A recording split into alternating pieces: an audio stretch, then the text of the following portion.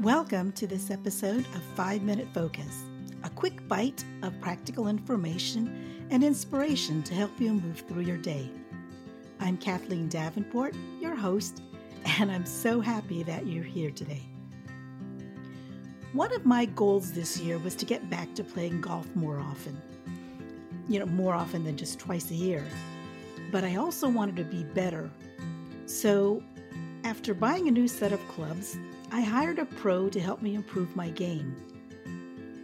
He took me to the course and he watched what I was doing and started making tweaks. And then, my goodness, bam, I started seeing immediate results. Now, before you think this is just going to be a little podcast about golf, stay with me, okay? I promise there's a much larger thing to consider here. One of the biggest realizations that my coach, Charlie, told me was that I was only using 20% of my power.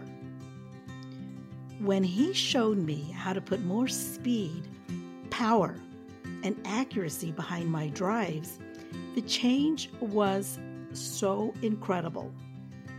After our lesson, I went to the driving range to practice, and I couldn't believe those drives were actually coming off my club. Charlie taught me a lot about setting up and putting myself in a better position before each shot. He taught me how to consider which club to use based not only on wind and distance, but the condition of the grass where my ball was sitting and what would be my next shot after that shot.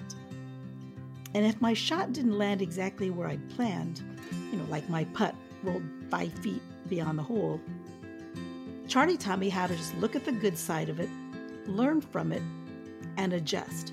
Now, you see where I'm going with all of this? These coaching moments, teaching moments, and learning experiences that you have in life, no matter what it might be, they all can relate back to another area in your life where you are trying to move forward in whatever area it might be. So think about it. In what area of your life are you only using 20% of your power? And how would things change for you if you could put more power, speed, and accuracy into what you're doing without sacrificing more time or energy? How would things change for you if you could learn to better assess a situation and respond to it more effectively? How would your life be if you could learn to use the right tools, meeting your strengths, the right words, and taking the right actions at the right time based on a better judgment of the current conditions, the current situation? How would it feel for you if you knew you were in the best position to take the next shot?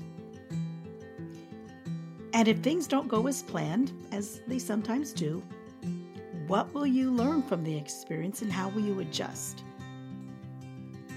Things to think about. And here's one more. Make sure you're standing in the right spot.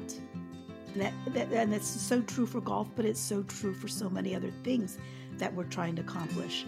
Your feet have to be grounded where they need to be to take your next steps, to take the next shot.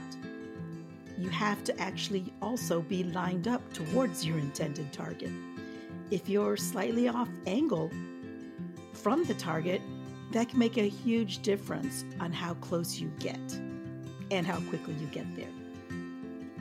So think about a project you might be working on, or a problem you're trying to solve, or a goal you're trying to reach. How much quicker would you get results if you use your full power and focus instead of only 20%? I want you to know that what you think is impossible is actually possible.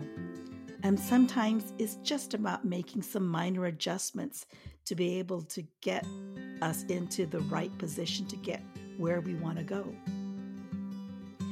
Now, one of the best ways I can tell you to help you identify exactly what adjustments you need to make is to have a coach or a mentor. And if you don't have one, find one, seek one out, invest in one, because it's so much quicker for somebody on the outside who can look at you, somebody who's experienced in helping with personal development to help you see what needs to be done and how to get you there in a much more quicker and effective manner.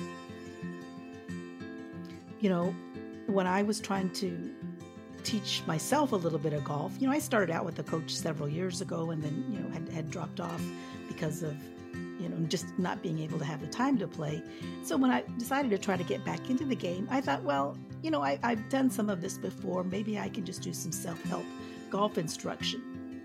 Well, the problem with that, as with a lot of self-help programs, is that it's not necessarily tailored to you and your specific needs.